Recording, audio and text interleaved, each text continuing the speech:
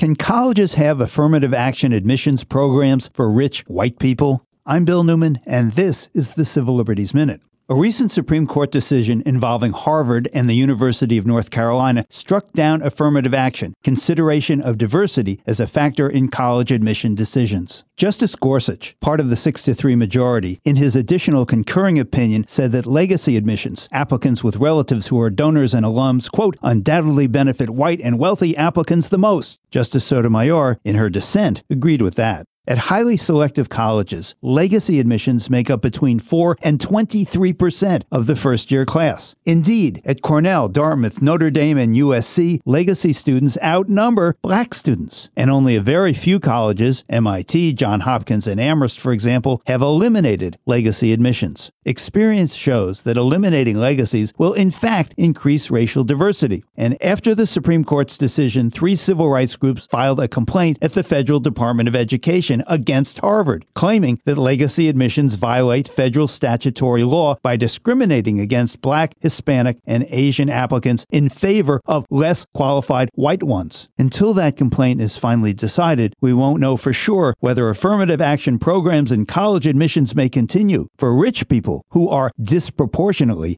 white. The Civil Liberties Minute is made possible by the ACLU because freedom can't protect itself.